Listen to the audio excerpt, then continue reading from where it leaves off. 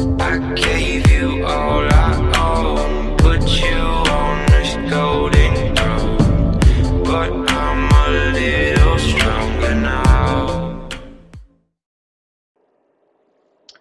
What's up, ego hackers? Welcome to the show. Tonight's episode is season 18, Cognitive Mechanics. We're going to be discussing the body temple and its cognitive origins, which is great because I enjoy body temple types. Body temple types are the ENTJ, the ISFP, the ESFJ, and the INTP. And having an opportunity for getting to know those types throughout my life. I mean, except my sister, who is an ESFJ. Um, I mean, predominantly, I've had a pretty good experience. I really enjoy INTPs. I like how supportive they are. I like how, up until, they call it the chair out from under me, but until then, they're amazing. And I think overall, it's been really great to have the opportunity to work with, to love, to be friends with Body Temple. I mean, I'm Heart Temple, so I'm like mega compatible with Body Temple people. I really appreciate uh, the amount of time and effort that they put into leaving a legacy behind. Also, trying to ultimately contribute to some kind of creative outcome in some capacity.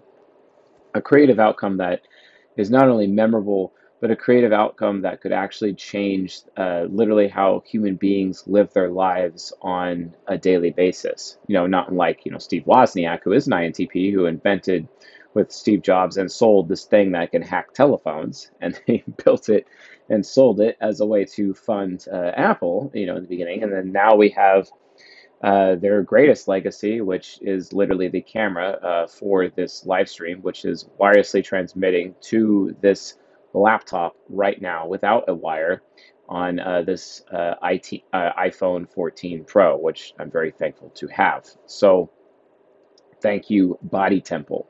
Thank you so much. Yeah, sure, may have been Steve Jobs' vision, but without the Body Temple, there is no execution, there is no implementation. And that's one of the things that I don't think people give Body Temple enough credit for. I think when it comes to what the Body Temple ends up leaving behind, it really just is the culmination. It's very culminating. It's a culminating temple, and it's the culmination of things that the finality of it, right? Just watching it all come together in one big cohesive system or one big work of art, which still ultimately follows a system. I mean, even an ISFP painter has a certain system or methodology that they have, which basically is expressed through their style. Their style itself is a system. And that's one thing that I think a lot of people don't even realize about ISFPs because of the amount of order that is brought within their art. It's not so chaotic, right? It's really not chaotic.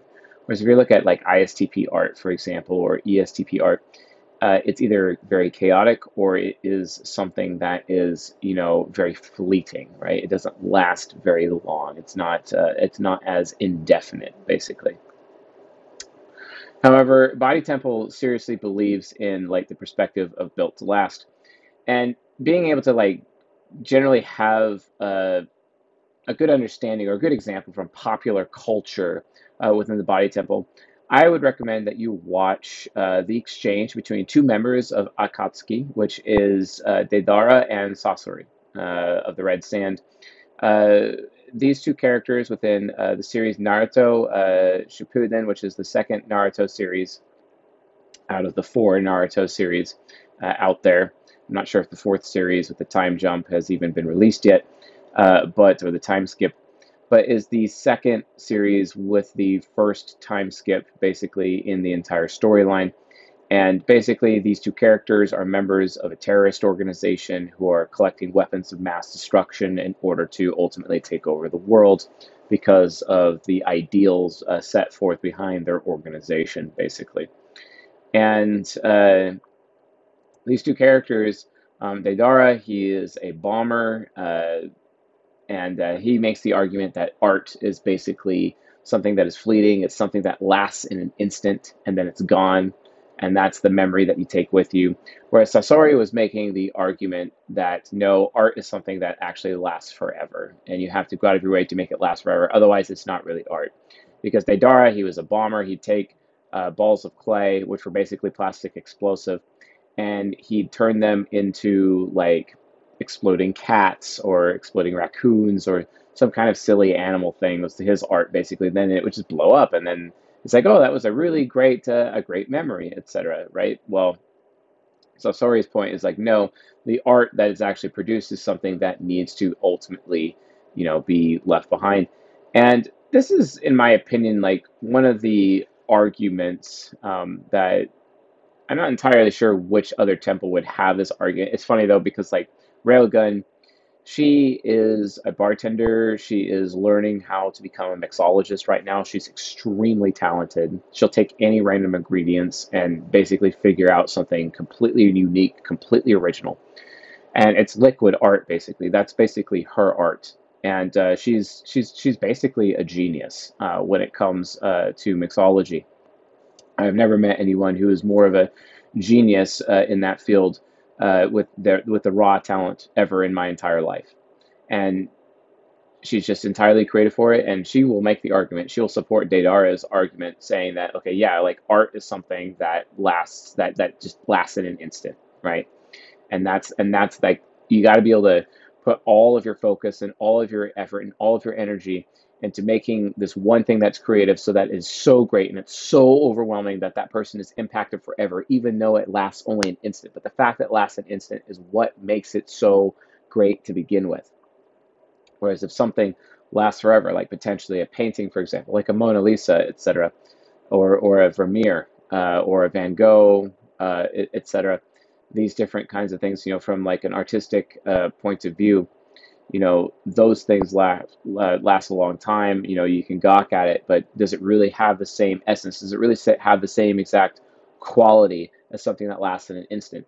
And this argument right here, I think, is ultimately what ends up plaguing members of the body temple. Oftentimes, I see them being pulled back and forth between the two sides of this argument throughout their lives, right? And it's interesting because you have the ISFP at the forefront who really, at the beginning of their life, they actually start out with making art that just, lasts for an instant. And then it's towards the end of their lives, they're like, oh, wow, I need to go out of my way to make something that will build to last, right? Where it's the complete opposite when you look at ENTJs. ENTJs, they do the entire opposite. It's all about like, hey, I'm going to make something built to last. And they start out that way in their lives. And then towards the end of their life, they're like, nah, it's fine.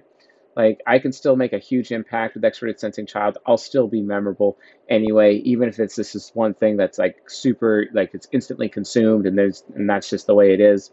But it will be so beautiful and so vibrant that everyone will remember it. Consequently, when you look at the INTP and the ESFJ, they have this thing where it's like, okay, yeah, they could be consumers of art. In some cases, they could be producers of art. The INTP, because of their ISFP superego, they really, really have the perspective of going all out because it's a superego, it's another ego. And then eventually it's all about building that lasting legacy for the long term. ESFJ, it's not so much.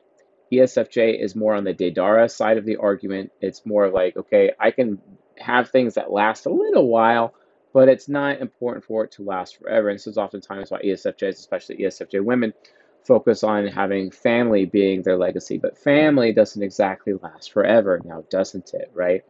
So these are a lot of different ways of interpreting the different perspectives within the body temple itself and how these different types actually interact with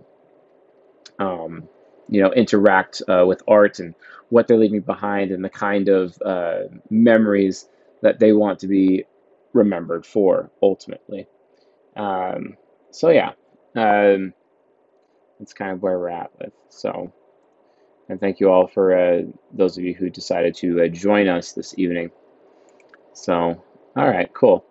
But yeah, this is season 18, episode 27, the Body Temple Cognitive Origins, Discovery, and Purpose. So again, what is the Body Temple all about? The Body Temple focuses on legacy and achievement, and these types view the world's problems as stemming from a lack of motivation toward inspired action, right? The Body Temple worships creation and tangible outcomes and experiences, but it's a little bit more than just that. It's kind of like from the perspective of being memorable.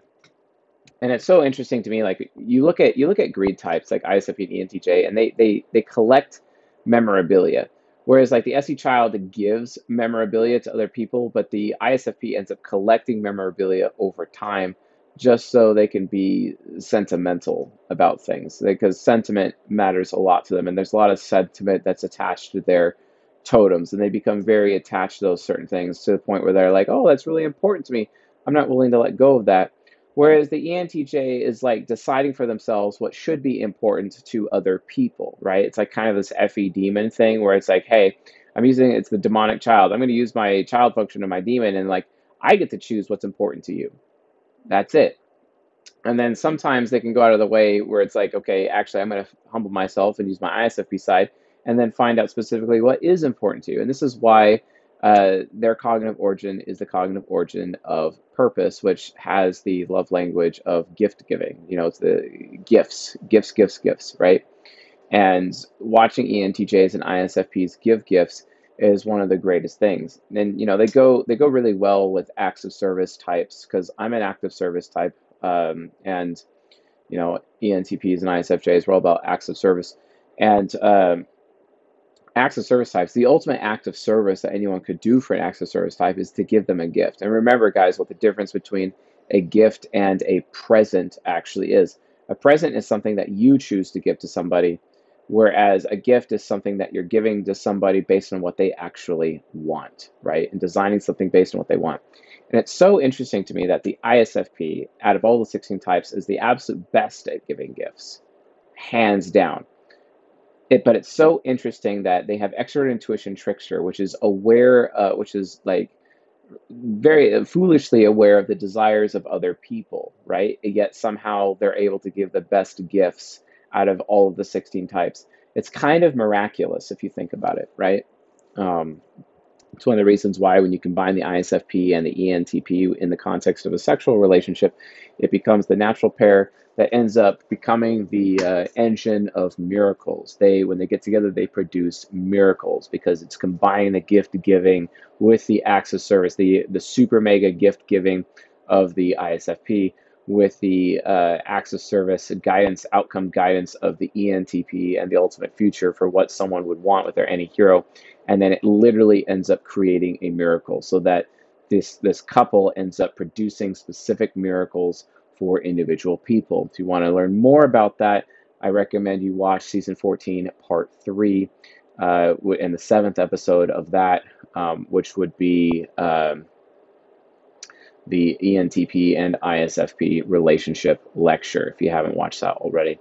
Also, starting this month for the premium lectures, we're going to be deep diving into Octagram and going to be explaining the 4 variants of Octagram according to the 16 types. So this is a 16 episode season. We'll be doing it for the next 8 months, basically 2 episodes a month. It is available here in the members section at csjoseph.life/portal in the journeyman area. So keep that in mind. So the cognitive origins of discovery and purpose are the 2 primary tools by this temple to implement their vision for building a legacy and leaving something behind worth remembering. Ultimately, it is to be memorable.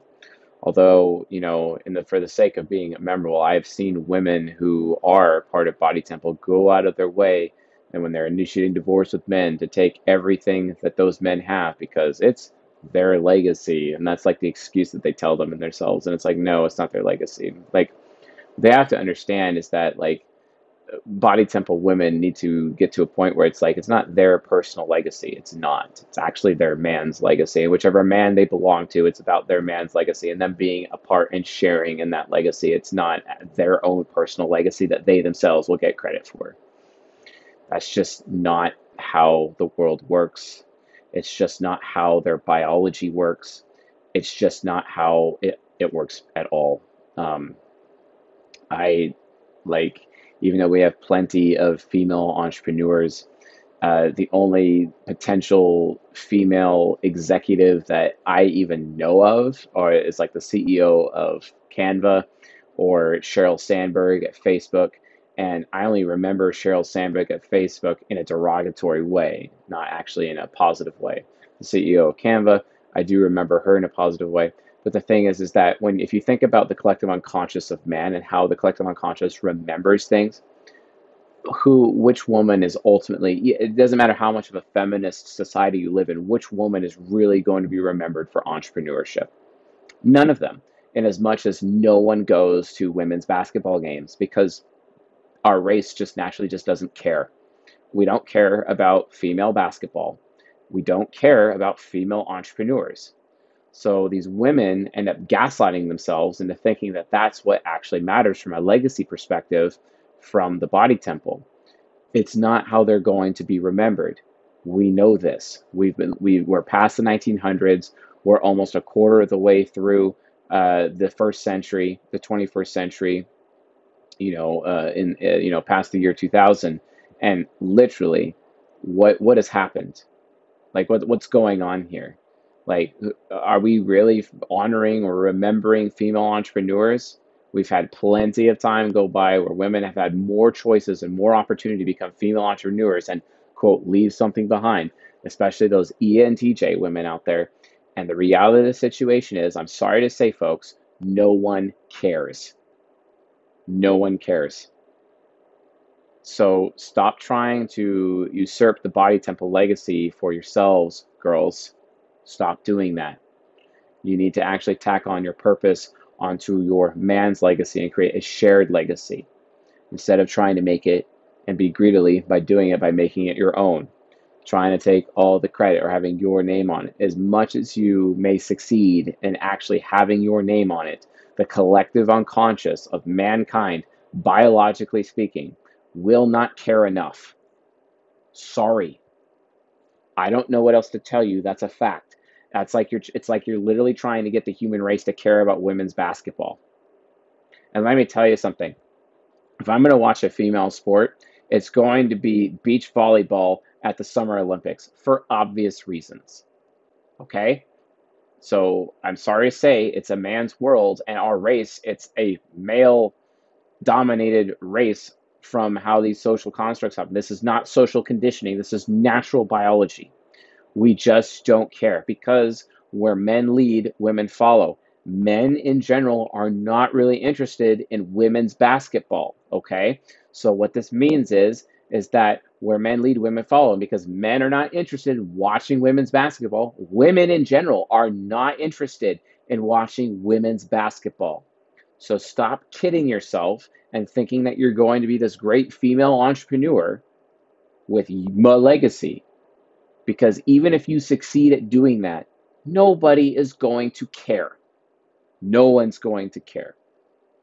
I'm sorry. So you need to tack your purpose on to basically your man's legacy and stop making it about you. This is a big issue, okay? It's a big problem. So if you're going to be building a legacy, there's so many different ways of doing it, right? Obviously, the cognitive origin of discovery and purpose are there to do that. But like, again, this is just some of the ways, like, like how feminism has destroyed the body temple, basically.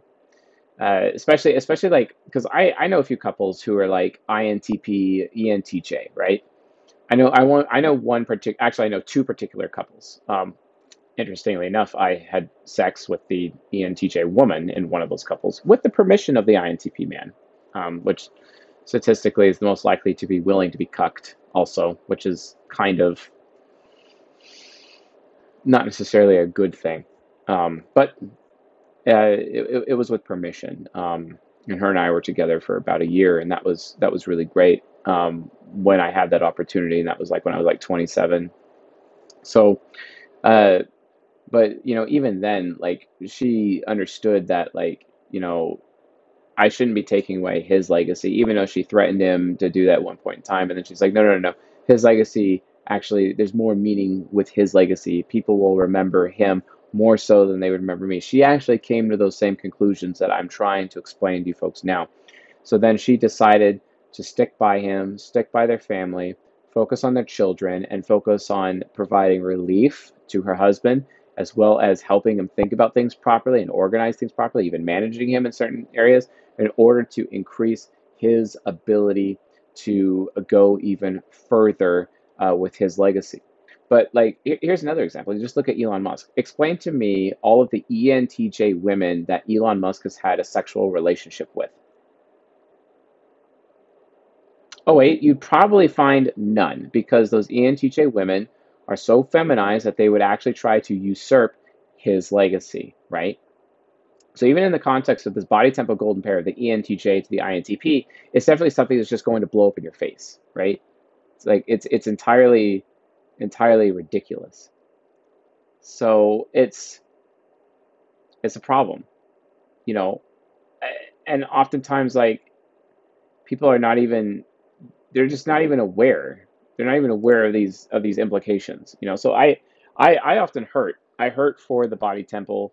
I hurt how because like feminism has absolutely destroyed the body temple big time. The heart temple, it's been able to get through it. Honestly, like my temple, we can deal with feminism. No problem. I mean, we've been able to deal with it. It's not a big deal. Mind Temple, yeah, Mind Temple's been able to handle feminism really well. It's Soul Temple, and it's Body Temple that really struggle the most with feminism, hands down. Where you have the most masculine types for women basically being represented in those two areas, as well as the most masculine of the men being represented in those two areas, and the masculine men are being neutered basically, while the you know, while the feminine women are being told, to be more masculine, etc. It just ends up becoming a serious problem. And like just like what we saw actually recently with the Discord server, there's a woman by the name of Book, and her twin brother Forrest, but Book is on the CSJ Discord, and she is a very masculine woman, and she never really got the opportunity to have support in her femininity because she's been conditioned to lean into her innate natural masculinity as an ESTP woman. Not unlike what happened to Railgun, actually. Her and Railgun also have the same octagram, which is objectification, lust, basically. Objectification, lust. And so that's SDUF, basically. So from an SDUF octagram perspective, they're really just set up for failure by their family, by society, in order to like act a certain way as women and whatnot. But Body Temple, it really crushes them because they have someone who's hyper feminine, who is an ESFJ in the Body Temple, but then you have someone who's hyper masculine, which is an ENTJ at the same time. And then, yeah, the ISFP, who's this masculine feminine hybrid, right? It's like those tropes, you have chaotic good, neutral good, etc.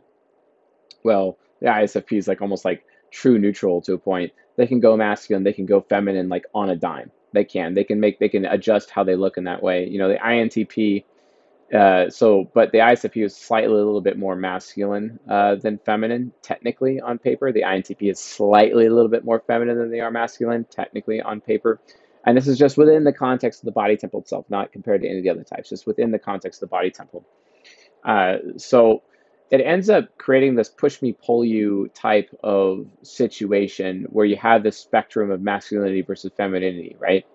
But again, because of this push me, pull you dynamic, it ends up causing a lot of damage and ends up destroying the cognitive origins of these four types: discovery and purpose.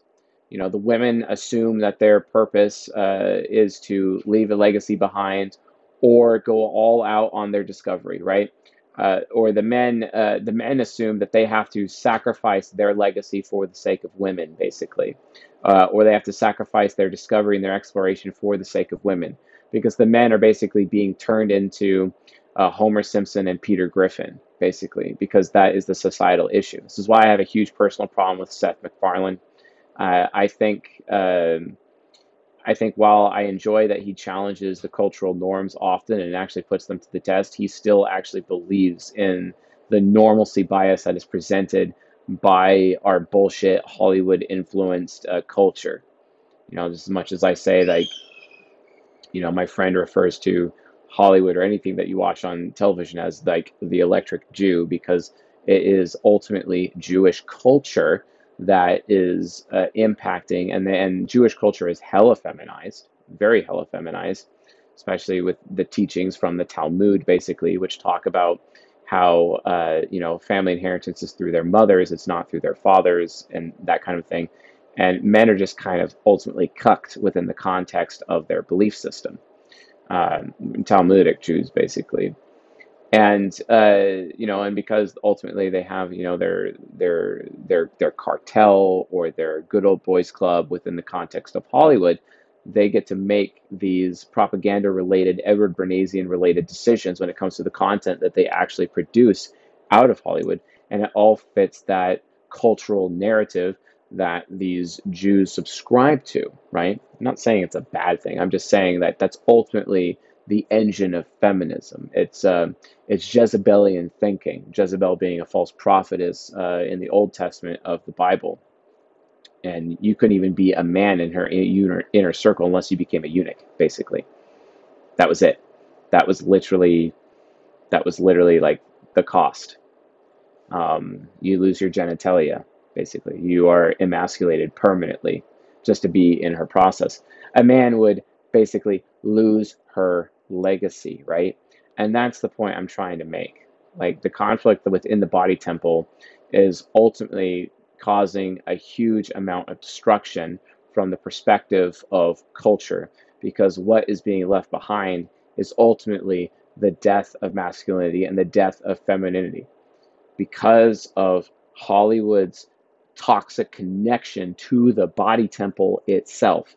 And because the body temple represents the culmination and the execution of all of these ideas, people are suffering right now. People are suffering. People are losing their masculinity. They're losing their femininity.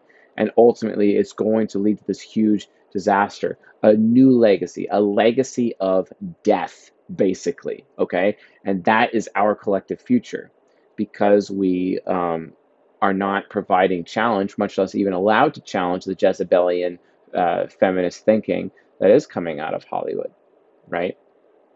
Much to the dismay of many out there who are being persecuted for it, which is a huge problem. And oftentimes people they're not even aware of these consequences, right?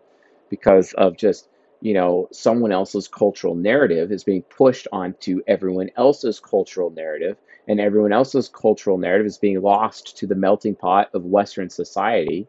And when those cultural narratives are gone, everyone is being forced to adopt a cultural narrative of another culture that really doesn't want to have anything to do with anyone to begin with, right?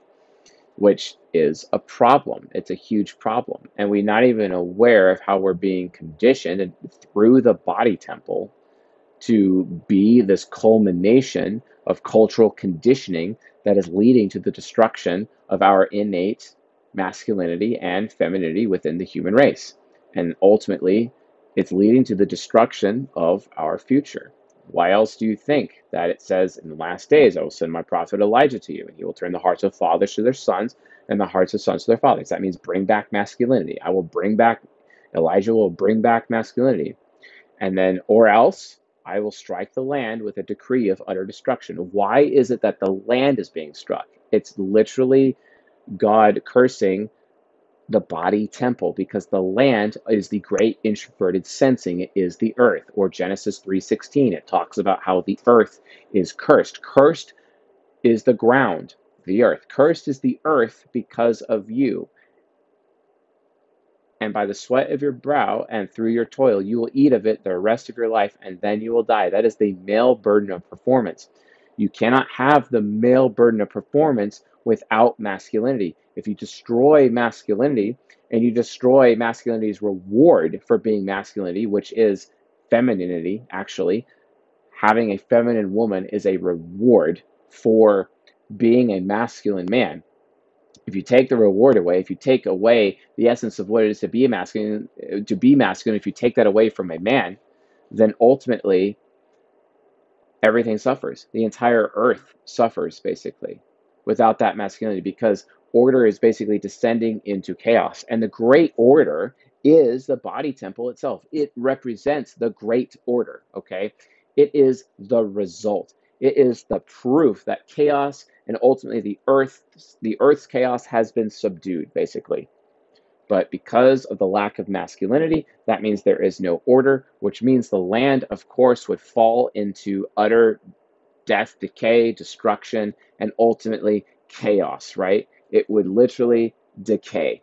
And that would be a serious problem, don't you think? That'd be a serious problem.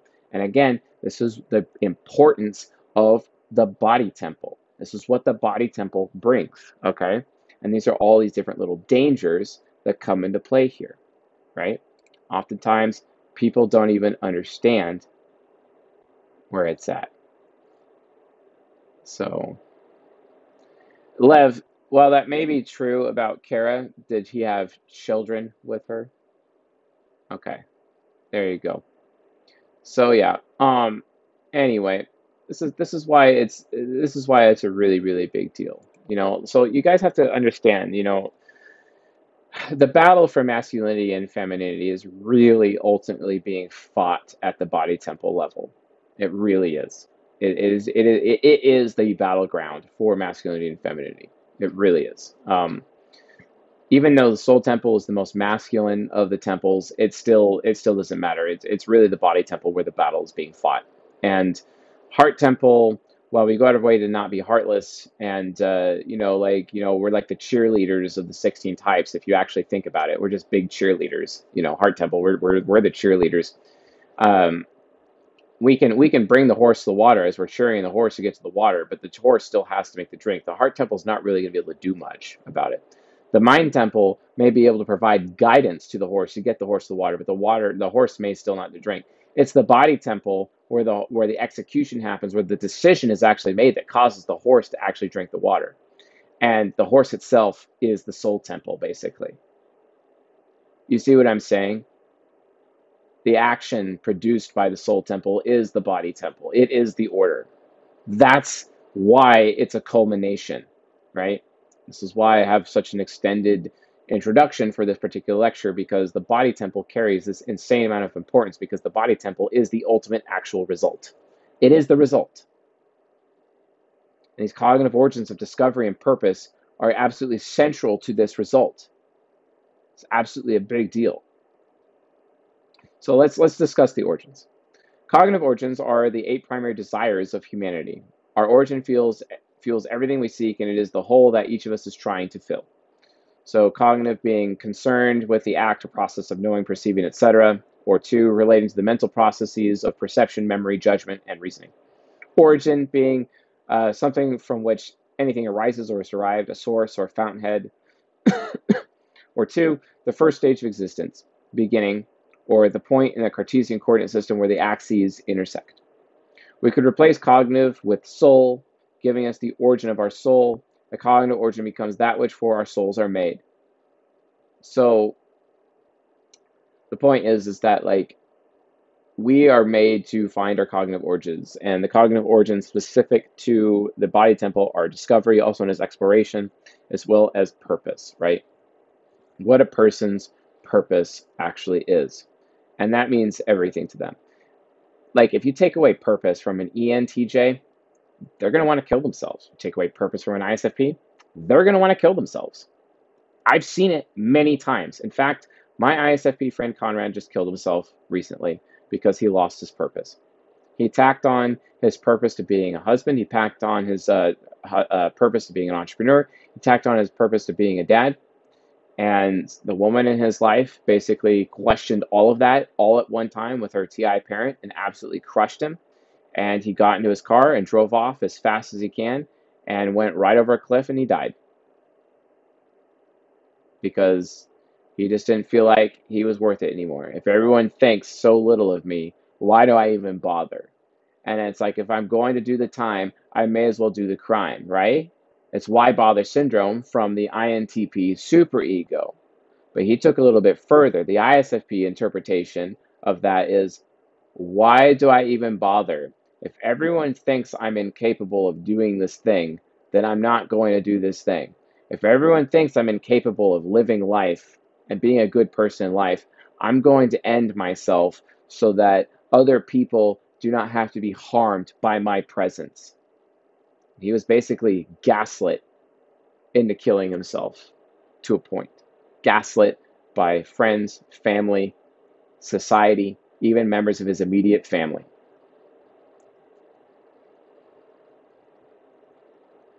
Rest in power, brother. So that's what happens when he is purposeless. What happens when an INTP can't discover anymore, or even an ESFJ? What happens if there's nothing left to explore? They just give up. They just completely give up. And they just sit around and consume. That's all it is. Why bother producing? Because there's nothing new to produce. If everything is the same under the sun, why bother? Why bother? That's why I kind of disagree with King Solomon about that. While there may be nothing new under the sun, humanity collectively forgets its memory, and there's things that's why discovery is always fresh, because things have to be rediscovered over and all, because humanity is forgetful. We are forgetful. So let's look at discovery deeper. Discovery is the first origin in the body temple belonging to the ESFJ and INTP dyad. Discovery is the cutting edge. It is exploration, whether one's personal internal explorations or the actual pioneer edge of an undiscovered place. This dyad is constantly seeking the thrill of novelty and to bring something back from the foggy edges to share with the rest of us. Understanding the technical meaning of discovery arises from examining the four poles of discovery, which is generativity, gluttony, hedonism, and servility, as they are the four tools the ESFJ and INTP use to achieve discovery. So let's look at generativity. Generativity represents the ESFJ's and INTP's ability to find and create new products, discoveries, insights, and experiences. While in generativity, these types literally create exploration out of thin air and use that exploration to lead to concrete results. So basically, like, these people need to be in a state of consumption in order for them to come up with new ways, because they're taking in input, like their TI is taking in TE input, but that TE input is based on exploring new things. And the new things they explore, they use that and they put it together like Legos, right, to create this nice little input package for their TI to process. And their TI is like, oh, dang, I have this realization. If I just put these things together, I can get XYZ result. And then they engineer these new results, basically, not like creating a rocket ship, with SpaceX, with Elon Musk, right? That's just kind of how that works, right? And then there's gluttony. Gluttony is a response to a lack of available exploration, where the ESFJ and INTP go inward to consumption, finding discovery through all the different things they can consume and all the different ways that they can consume it. And then there's hedonism. Hedonism achieves discovery by following one's curiosity. Hedonistic ESFJs and INTPs allow their interests to spark their exploration, even when not met with other people's approval.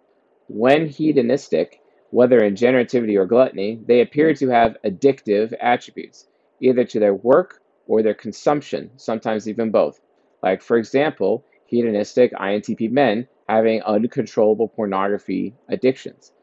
This is literally the types of people that need to learn how to fast. In fact, the ESFJ INTP dyad, out of all the 16 types, needs to have a regular fasting schedule more than all of the other 16 types, or 14 other types, combined.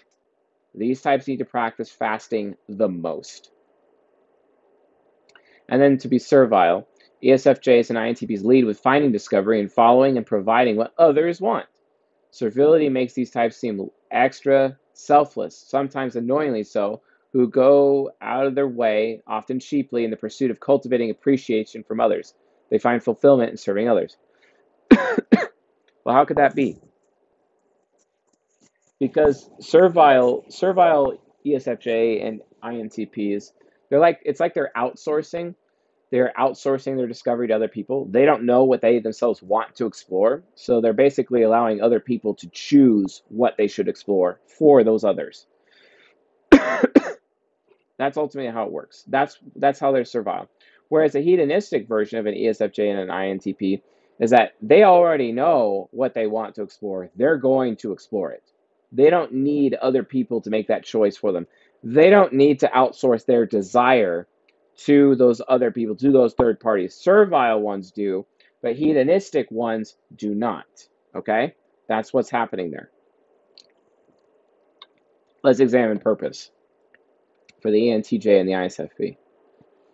So purpose is the second cognitive origin of the body temple, belonging to the ENTJ and the ISFP dyad. This dyad is seeking specific and tangible achievements, where purpose is the combination of these goals, introvert intuition, and extroverted thinking, and their freedom to express themselves through various pursuits, right?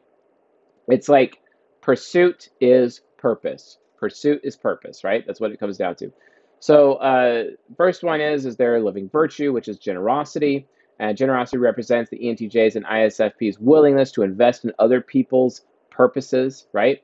Generous ENTJs and ISFPs use their knowledge and resources to inspire others to pursue their dreams and realize their visions for who they could be and what they could accomplish.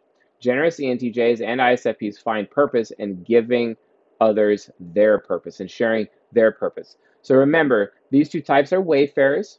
These types gather up for themselves treasure because they're wayfarers. And once they gather themselves up treasure, then they decide with whom is important to them enough to share their treasure with, right? And oftentimes, their treasure ultimately is their purpose, because it is written, where your treasure is, there your heart will be also, right? So this is one of the reasons why, treasure comes from the body temple, heart and passion comes from the heart temple, etc. This is why they go together. For where your treasure is, there your heart will be also, right? It's biblical. Check it out. All right.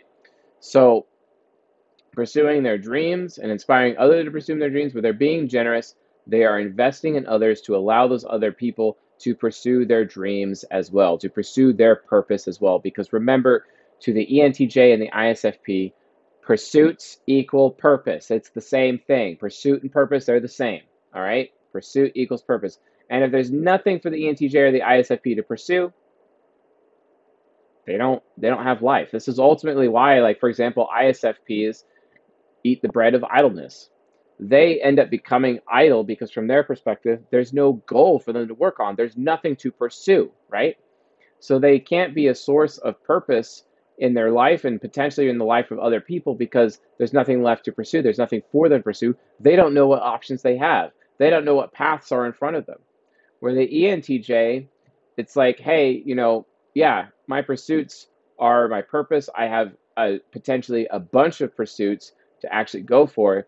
The thing is that they get idle, they get sad when they don't have the resources from which to actually pursue.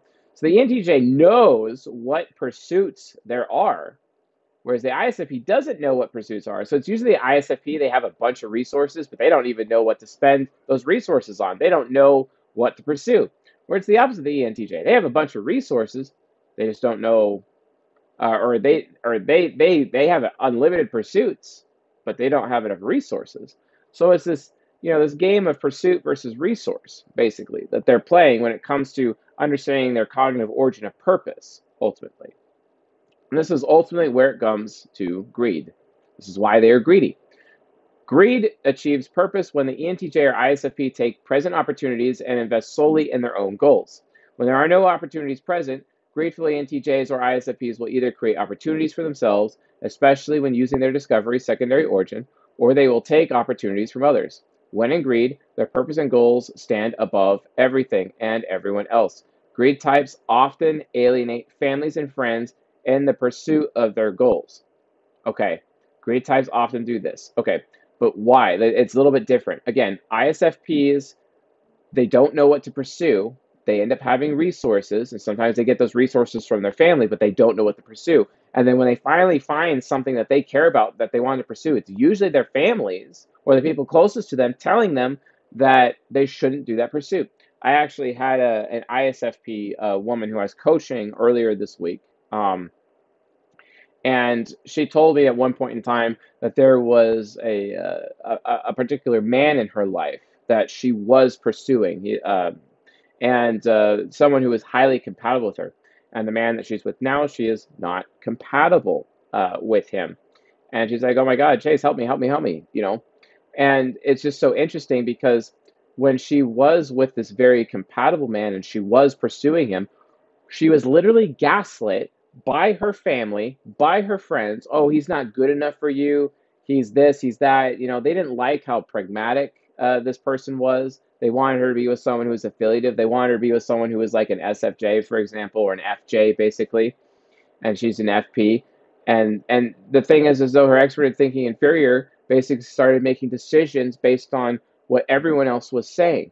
She allowed those people to gaslight her into not pursuing the man of her dreams, basically. And because of that, she lost him. And as soon as she lost him, guess what? She lost her pursuit, which means she lost her purpose because her entire purpose was tacked on that. And there's nothing wrong with an ISFP woman tacking her purpose on her pursuit of a particular man. There's nothing wrong with that. It's completely normal. The problem is that most people, especially in feminist society, would reject that entirely.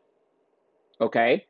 And because of that rejection, society itself is also gaslighting with its feministic Jezebelian bullshit ideals, gaslighting this poor ISFP woman to the point where she's lost X amount of time in terms of her fertility, you know.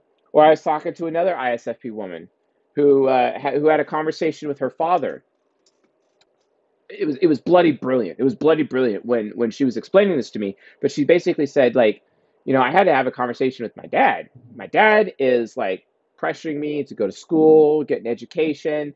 And then she's like, yeah, but Dad, I want to have a big family one day. That's my pursuit. And by me spending all this time, spending all my fertile years on the pursuit of education instead of the pursuit of a big family, you're basically telling me that I can't have the pursuit. I can't have the dream because no one dream, you know, like seriously, I can't have the, you know, the INFP is like the dreamer or the dreamy type, the dreaming type of the mind temple. The ISFP is the dreamer of the body temple, basically.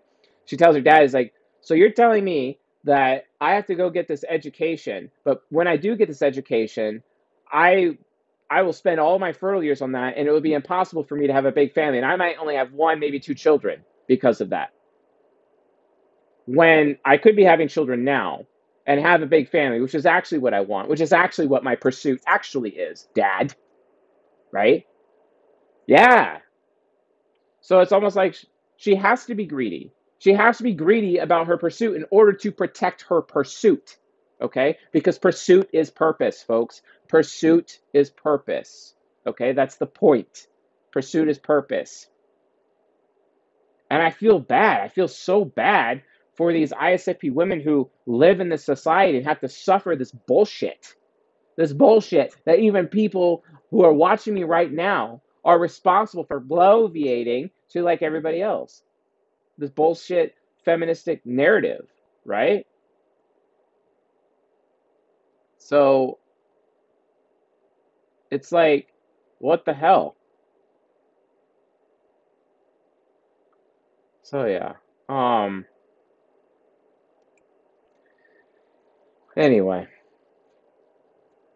just just bothers me. It just bothers me to no end. That's why they get greedy. That's why they should be greedy. This is how greed can be good, to protect their pursuit. Subjugation. That's why, okay, so anyway, that's often why greed types often alienate families and friends in the pursuit of their goals. Honestly, there are situations where they should be in alienating their families and their friends. I even knew like an ISFP who like, an ISFP, an ISFP man who actually like eloped with his wife. Yeah, until he killed himself recently. That was Conrad. Because everyone is trying to gaslight him and be like, no, she's not good for you. He's that, but he wanted her anyway. He wanted his ENTP girl, and he did. She was great to him, and she loved him dearly until she became part of the problem later. Well, after he was dead, she's just like, yeah, I hella regret everything I did. Yeah, I know. Subjugation. Like you guys got to understand that ESFPs, even ENTJs, the power of words, right?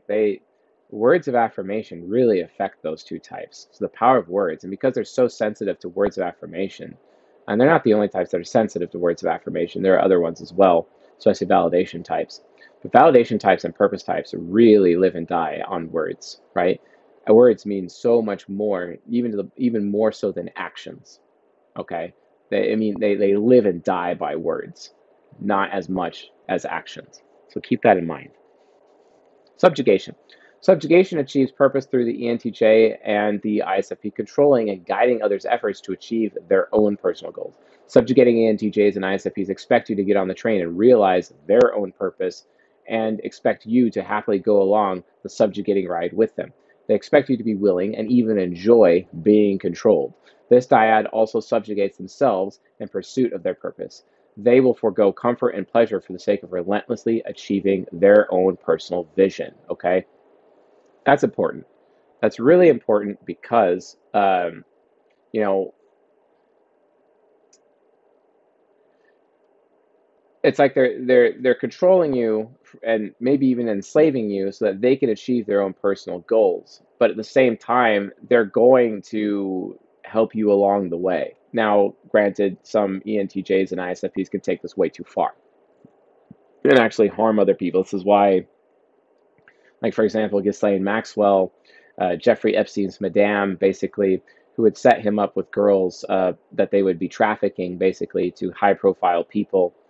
She's a sex trafficker, and she herself is an ENTJ, a subjugating ENTJ, right? Which sucks. She's unconscious developed as a subjugating ENTJ, and that's how far it could go. Like, so it can be a bad thing, but subjugation can also be a good thing because sometimes people are so directionless that it's like the ENTJ and the ISFP is looking at someone. It's like, hey, I have purpose. I see you have no purpose. I'm going to control you. I'm going to enslave you, and I'm going to give you a purpose. And then boom, those people are given a purpose when they never actually had a purpose before. And eventually those people end up becoming grateful to their subjugator. Pretty cool. And then there's complacency, which is arguably the most difficult part to understand. So I'm actually going to be comparing it to credulity on the INFP side within the mind temple to further draw contrast into complacency. So complacency achieves purpose through believing in the significance of one's own achievements, imagined or otherwise. Complacency provides a self-satisfaction with what one has achieved. There is an unmistakable restlessness with subjugating ENTJs and ISFPs, but in complacency, they allow themselves much more leisure. Ignorance is bliss drives complacency, where the feeling of what they believe is elevated above everything else. So let's examine that for a second. Ignorance is bliss, right? Ignorance is bliss. When you look at an INFP, they're very credulous, right? So they are outsourcing their thinking to other people because the INFP wants to play it safe. And if they outsource their thinking to other people, it's like, hey, ignorance is safety, right? Ignorance is safety. I am choosing to be ignorant by outsourcing my thoughts to other people so that I can be safe or be seen as a safe person, right? That's what the INFP wants to look like. The ISFP is more like, hey, I'm going to outsource my thinking to others. I'm going to choose to keep my head in the sense. I'm going to choose to remain ignorant because then I don't have to deal with the consequences of having the knowledge. Because out of the 16 types, for example, an ISFP understands, and even ENTJs as well, but especially ISFPs, they understand that they have a lot more personal responsibility when they know. Because no one understands the old adage, you are responsible for what you know, more than an ISFP with their TI demon. They know that the more they know, the more responsibility they have. So in an effort to shirk responsibility, they have to make sure that sometimes they turn their ears off to prevent them from getting additional knowledge in their head, where they literally just decide to not listen. This is one of the reasons why complacent ISFPs bother the ever-loving shit out of me.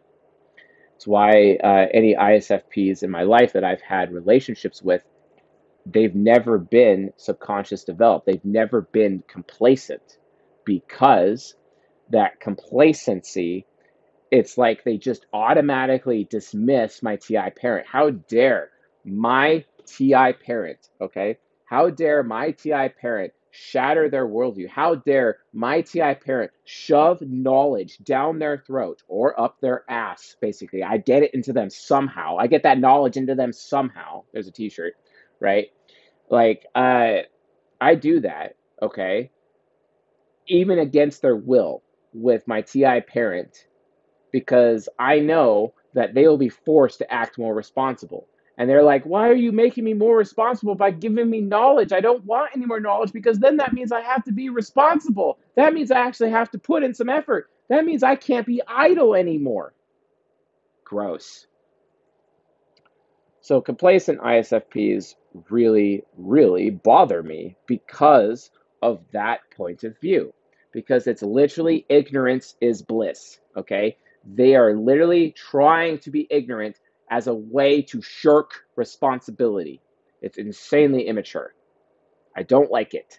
I really don't like it. That's not to say that complacency can't be a bad thing, because at the same time, complacency can make them insanely naive, and that could be really attractive to a lot of people. But the thing is, though, is that I'm UDUF. Like, the way that I personally live my life, with my TI parent, I cannot handle being dismissed. I cannot handle being placated, and it's complacent ISFPs and ENTJs that placate other people.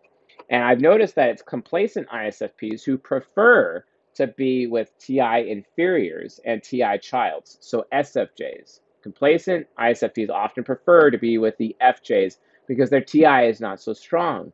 But it is the subjugating ENTJs and ISFPs, but subjugating ISFPs especially, who prefer to be with TI parent and TI hero. Okay?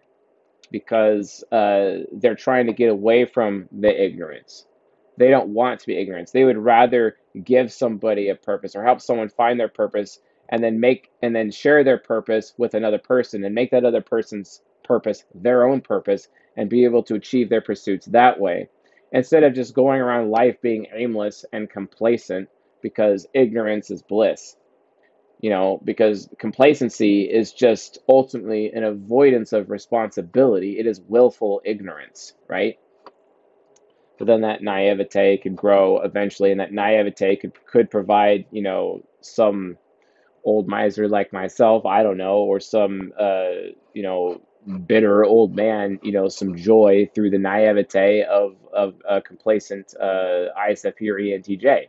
It's possible, but still, like, so I'm just sharing, what my preference is and why, so you guys understand the difference.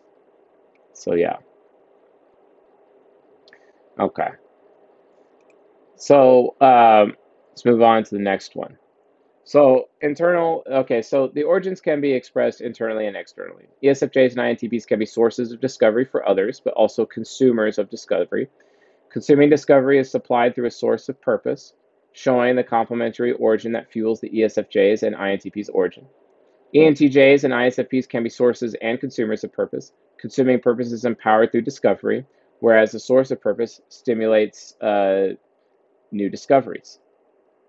So why does it matter? It's because we're leading up to something important here, and it's the one thing that we always talk about within these lectures, and that is ultimately the golden rule, okay, which applies directly to cognitive origins, because cognitive origins don't change with people. They're always the same. Doesn't matter how old you are. Doesn't matter where you come from. Doesn't matter how you were born. Doesn't matter the color of your skin. It doesn't matter what your life story is or what your nurture is or whatever. Cognitive origin is the one piece of human nature that never actually changes. This is why it is the absolute best vector when you're typing somebody from the type grid perspective. But the golden rule absolutely applies directly to cognitive origins, because cognitive origins are the thing that people want the most out of life. Because it is written, Matthew chapter 7, verse 12. So in everything, do unto others what you would have them do unto you. This is also known as the law of reciprocity, okay? Quote, in order to achieve our cognitive origins, we need to give them to others. Like I tell INTJs who want deep respect, aka reverence, and I'm like, show respect and you'll be given respect, right? So ESFJs and INTPs should consider ways they create discovery in other people, and others will provide them with exploration too. Create an engine of exploration by helping other people explore so that people will want to explore with you. Similarly, with ENTJs and ISFPs, should give other people's purpose, tangible achievements, help people with their pursuits, and invest in others so that others will invest in them and help them find their purpose, others and their own. That's literally how it is. It's the law of reciprocity, folks. So while we as humanity seek to have each of our origins filled, they're also the greatest gifts we can give to other people. None of the 16 types can give people a path to explore better than an ESFJ or an INTP. And no one can inspire a sense of purpose more than the ENTJ and ISFP, as well as either share their own pursuits or discover what other pursuits are out there and help bring people around that point of view. Remember, purpose equals pursuit. And without pursuit, there is no purpose, right? Without nothing to explore, there is no discovery, okay? That's what it is all about, folks. This is literally how these two types live life, or these four types live life. That is, in essence, what the body temple actually is, all right? So there you go. Cognitive origins according to the body temple. Thanks for watching, folks, and I'll see you guys next month for season 18, Cognitive Mechanics. Later.